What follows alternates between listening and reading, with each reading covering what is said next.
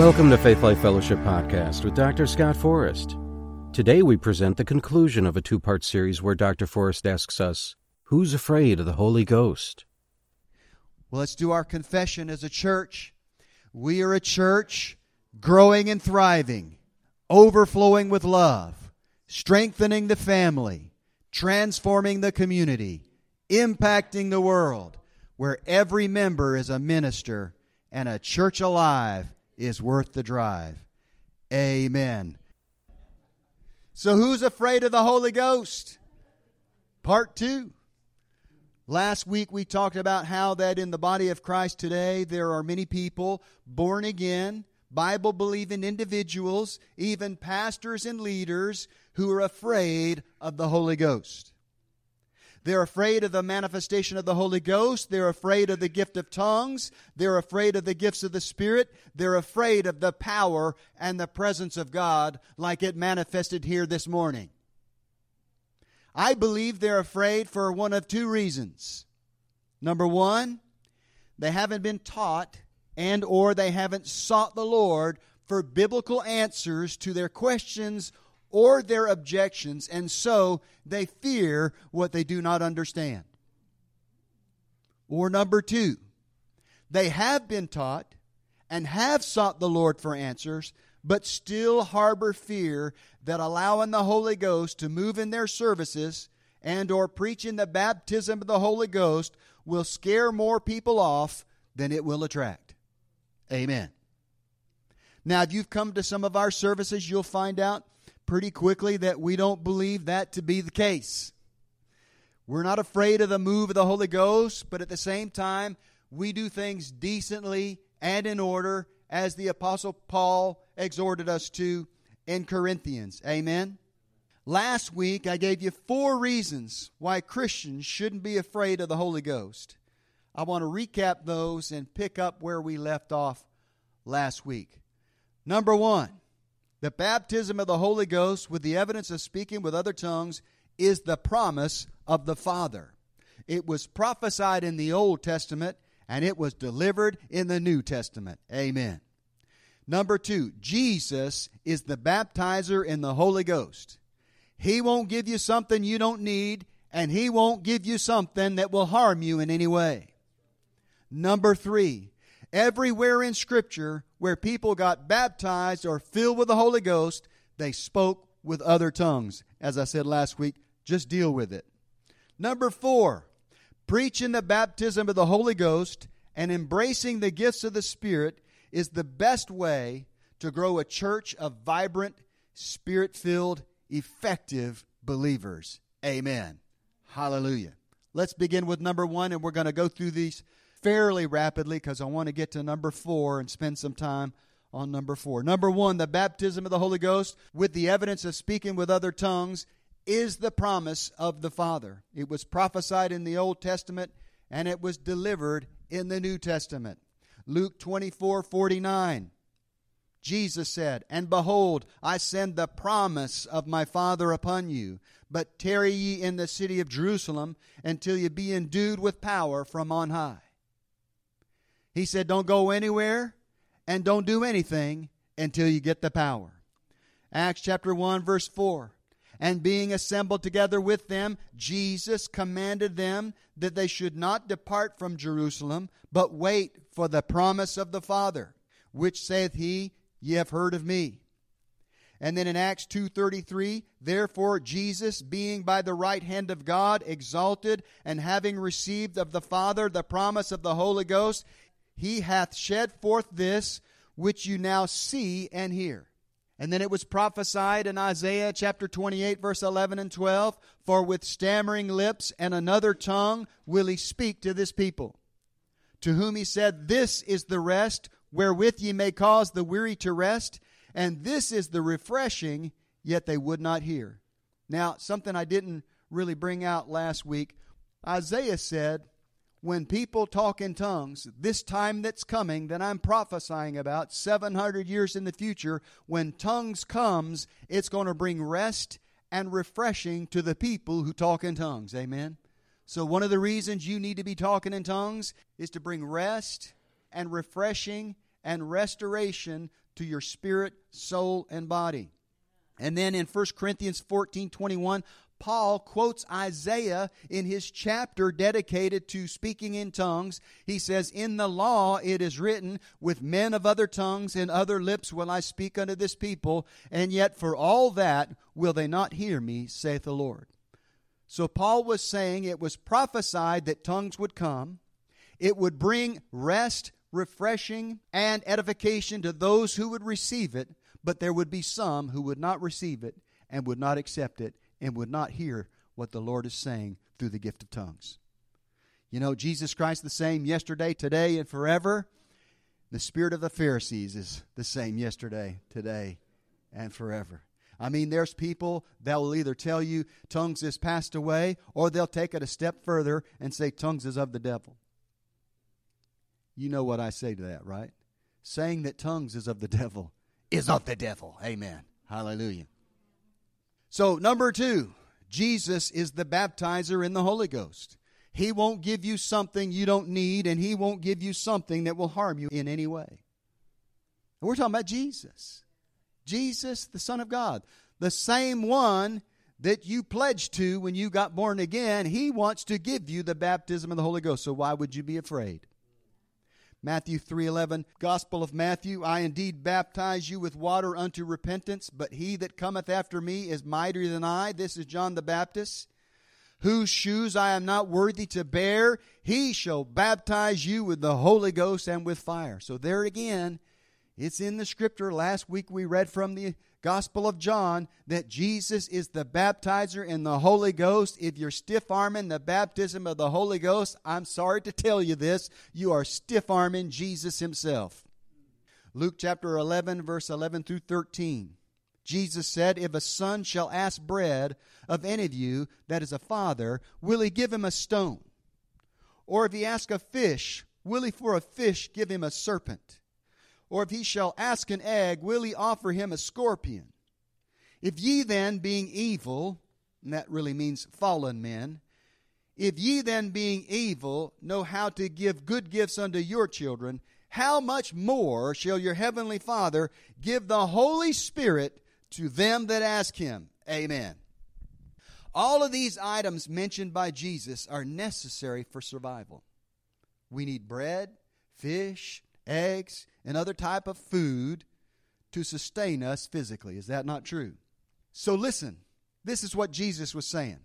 Jesus wants to give you what you need to sustain you as a born-again believer, and that is the baptism of the Holy Ghost. He's not going to give you something of no value like a stone instead of a loaf of bread.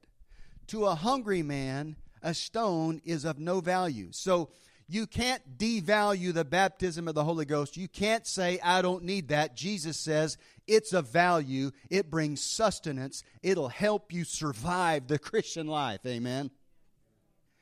And He's not going to give you something demonic or harmful in place of the Holy Ghost, like giving you a serpent or a scorpion in place of a fish or an egg.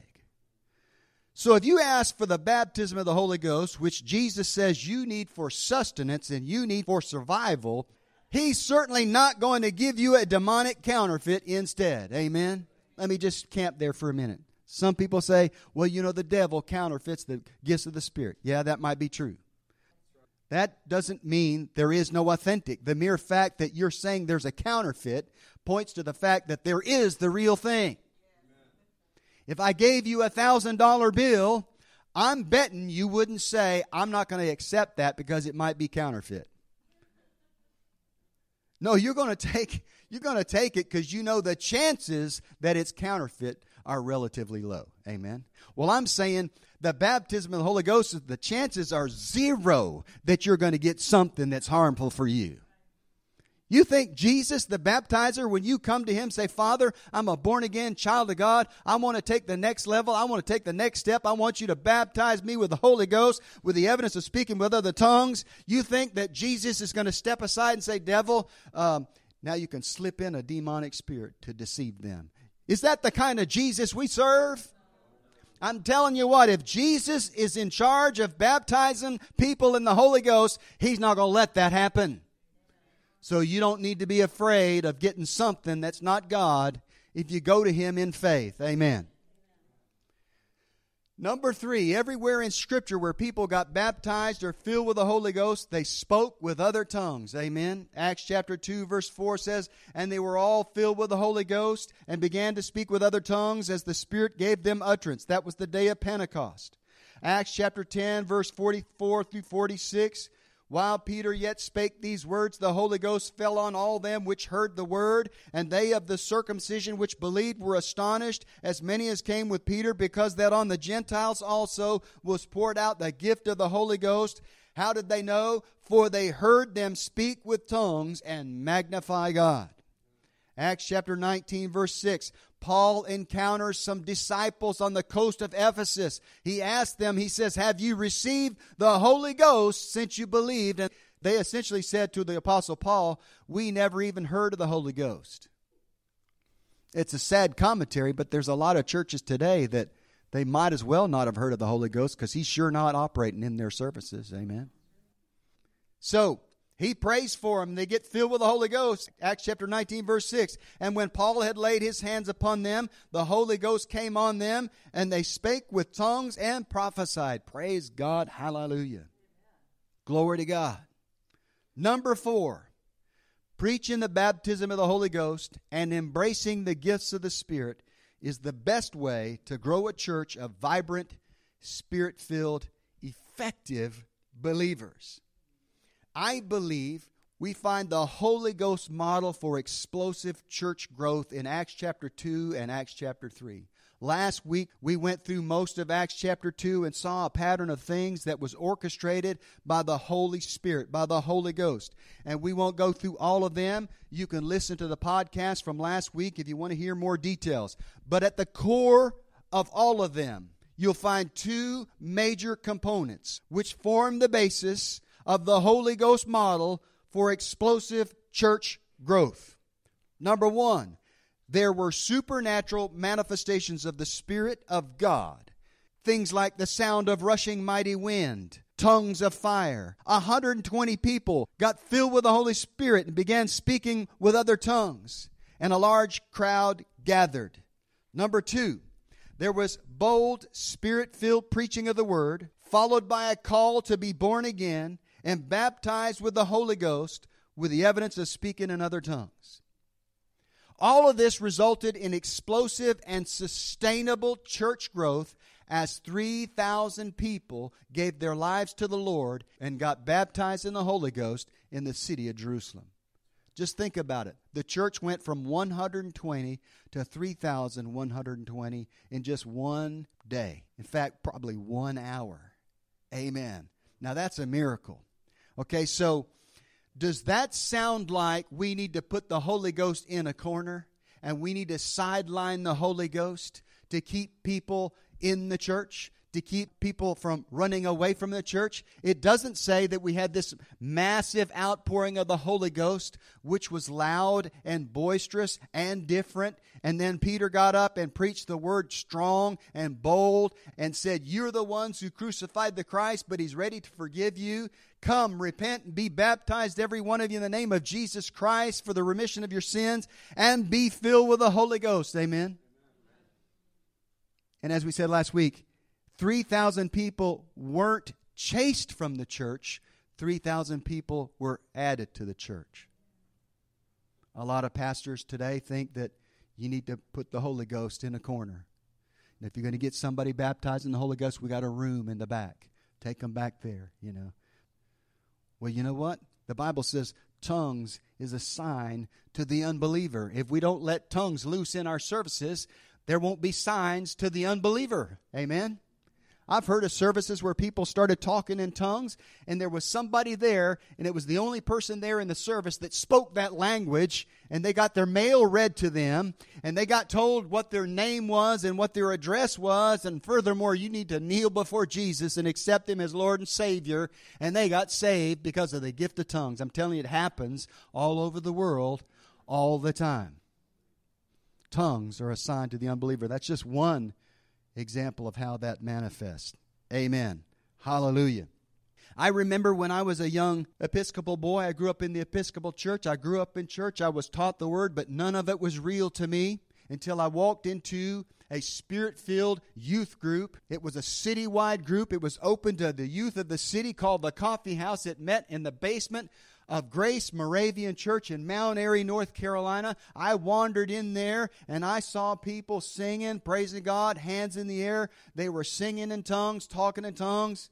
Teenagers were prophesying to one another, and it was all a little bit weird to me. But you know what? Instead of chasing me out the door, I felt a strange attraction to that place because I knew they had something that I didn't have. There was something palpable in the air. The presence of God could be felt. It was weird to me, but I recognized that it was supernatural. And it drew me in. It didn't chase me away. You know, if you let the Holy Ghost loose in your services, you might chase some away, but if you do it right, you'll attract more than you chase away. You will. And I was going to say this in my summary, but I'll say it right now. If you are chasing more people away than you're pulling in, you're probably doing something wrong. You probably need to step back and say, are we getting wild and woolly like the Corinthians? Do we need to take another look at the way we manage the gifts of the Spirit so that things are done decently and in order? And if you do, then go ahead and make the adjustment, but don't throw the baby out with the bathwater and say we're not letting the Holy Ghost loose at all. It's just too much trouble. Tell that to Peter as he preached and 3,000 people gave their lives to the Lord Jesus. Amen. Hallelujah. I know it seems like I'm getting on a soapbox here, but you know, people out there, maybe not you, but people that are going to listen to this podcast, they need to hear this. Pastors and leaders, I'm talking to you. Don't hide the Holy Ghost in the closet. Don't hide tongues in the closet. I mean, back when I was coming to the things of God, there were no churches on every street corner where you could go into a Spirit-filled church. They weren't there. Where the Spirit moved and the Word was preached boldly, they just weren't there. You had to go into the denominational churches that got caught up in the charismatic revival. This is in the 1970s, to see the Spirit of God move, to hear anointed preaching of the Word. So we used to go as teenagers. Now, we're teenagers. We would pile as many teenagers in a car as we could, and we would drive to Winston-Salem monthly to the Full Gospel Businessmen Fellowship International, a group of people we had zero in common with, doctors and lawyers and businessmen, except for the fact that they believed in speaking in tongues and they believed in praying for people and they believed in healing. So we would go just so we could be in an environment where people believed like we did, even though they had nothing in common with us in the natural. Amen? And I'm telling you, it's the same today. If we will allow the Holy Ghost to move and do things decently and in order, people will be swept in. I had a vision over a year ago when we were in our other facility in Monkey Junction. And in the vision, a messenger angel came to me and he spoke to me about the presence. He said, people in this place are creating an atmosphere of the presence of God, and it's so strong, it's seeping through the walls of your facility and going out into the community and touching people. This is what this messenger told me. He said, Carolina will come for the presence. And then I came out of the vision. I was like, north and south? You know, I'm bargaining with God, you know. North and south, you know. To this day, I remind the Lord, you said Carolina would come if we cultivated the presence, and we cultivate the presence. And I believe it'll be, even as you spoke it unto me in the vision, in the name of Jesus. Carolina will come and fill this place as we fill this place with the presence of God. Amen. Now, we talked about Acts chapter 2 last week, and we'll wrap it up with this. It's going to be kind of lengthy. I'm going to go through a lot of scripture here, but just hang with me. The same pattern is repeated in Acts chapter 3. You know, you got a huge outpouring of the Spirit. There's manifestations of the Holy Ghost, and then bold preaching of the Word, and then thousands come to Christ. Now watch for that same pattern here in Acts chapter 3. Now Peter and John went up together into the temple at the hour of prayer, being the 9th hour. And a certain man lame from his mother's womb was carried, whom they laid daily at the gate of the temple, which is called Beautiful, to ask alms of them that entered into the temple. Who, seeing Peter and John about to go into the temple, asked an alms. And Peter, fastening his eyes upon him with John, said, Look on us. And he gave heed unto them, expecting to receive something of them.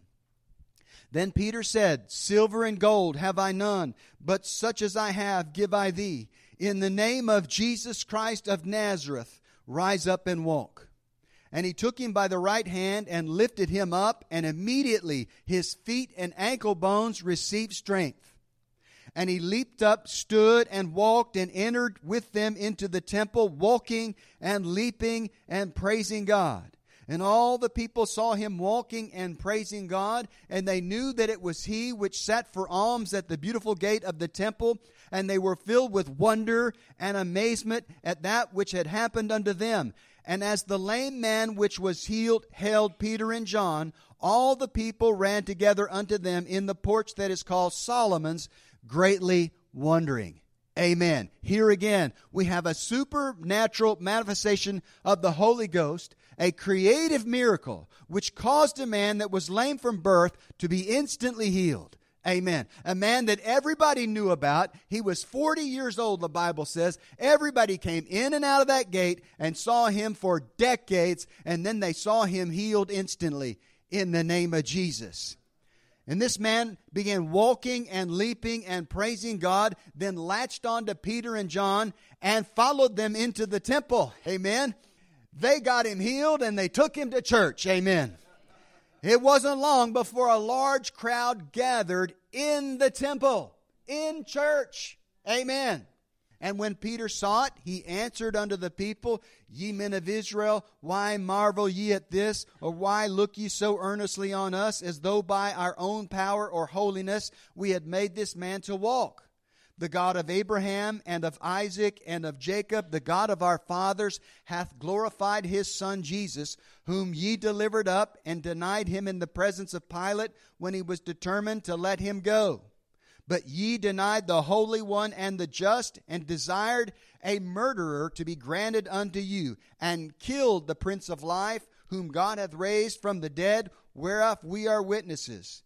And his name, through faith in his name, hath made this man strong, whom ye see and know. Yea, the faith which is by him hath given him this perfect soundness in the presence of you all. And now, brethren, I wot that through ignorance you did it, as did also your rulers.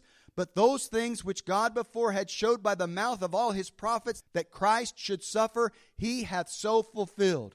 Listen, he's throwing out the hook. Repent ye therefore, and be converted, that your sins may be blotted out, when the times of refreshing shall come from the presence of the Lord. Amen. He's saying, I want you to get born again, and remember the times of refreshing is associated with the baptism of the Holy Ghost and speaking with other tongues. So basically he was saying, you need to be born again, and you need to be filled with the Holy Ghost with the evidence of speaking with other tongues. Amen. So Peter seizes the opportunity, as he did on the day of Pentecost, and he confronted them again. You were the ones that called for his crucifixion, but Jesus is ready to forgive you and build the foundation of his church with those who call for his crucifixion. Isn't God different than we are? Amen. If I was going to start my church, I don't know if I would start it with the people who put me on the cross. But God thinks differently than we do. Amen. He repeats the same call to the crowds in the temple. Repent, be born again, and be baptized with the Holy Ghost. And then Acts chapter 4, verse 4, we find out the result. Howbeit many of them which heard the word believed, and the number of the men was about 5,000. Glory to God. Now we're just talking about the men, not including all the families that were associated with those men. The church went from 120 to 3,120 and adding 5,000 families to the church in Jerusalem. I call that explosive church growth.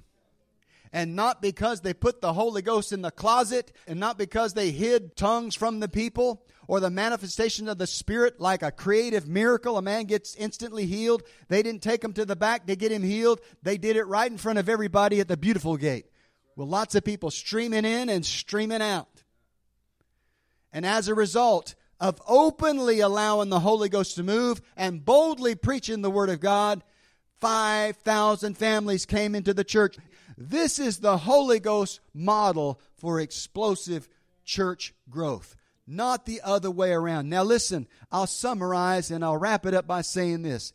You might build a large church by playing it safe, steering clear of controversy, keeping the Holy Ghost in the closet, keeping tongues tamped down as much as you can. You might build a large church that way, but you'll have a large church full of ineffective believers. In fact, I'll put it this way. You'll have a church full of believers, not a church full of disciples. And you need disciples if you're going to change this world for the gospel. They need to know who they are in Christ. They need to be taught the Word. They need to be baptized in the Holy Ghost. They need to be speaking with other tongues. And they need to be operating in the gifts of the Spirit. Otherwise, they're going to have negligible impact on the kingdom of darkness. And they will have negligible impact on those around them. Amen? At that Full Gospel Businessmen meeting, this is a story that I just felt like I should share. The very first one we went to, there was a healing evangelist. It was a Monday night in some sort of auditorium. It's been so long ago, I don't remember. I was 18 years old. And this healing evangelist got up behind the podium. There was probably 300 or 400 people there. And he preached an anointed word on God wants you well. Jesus saves and Jesus heals.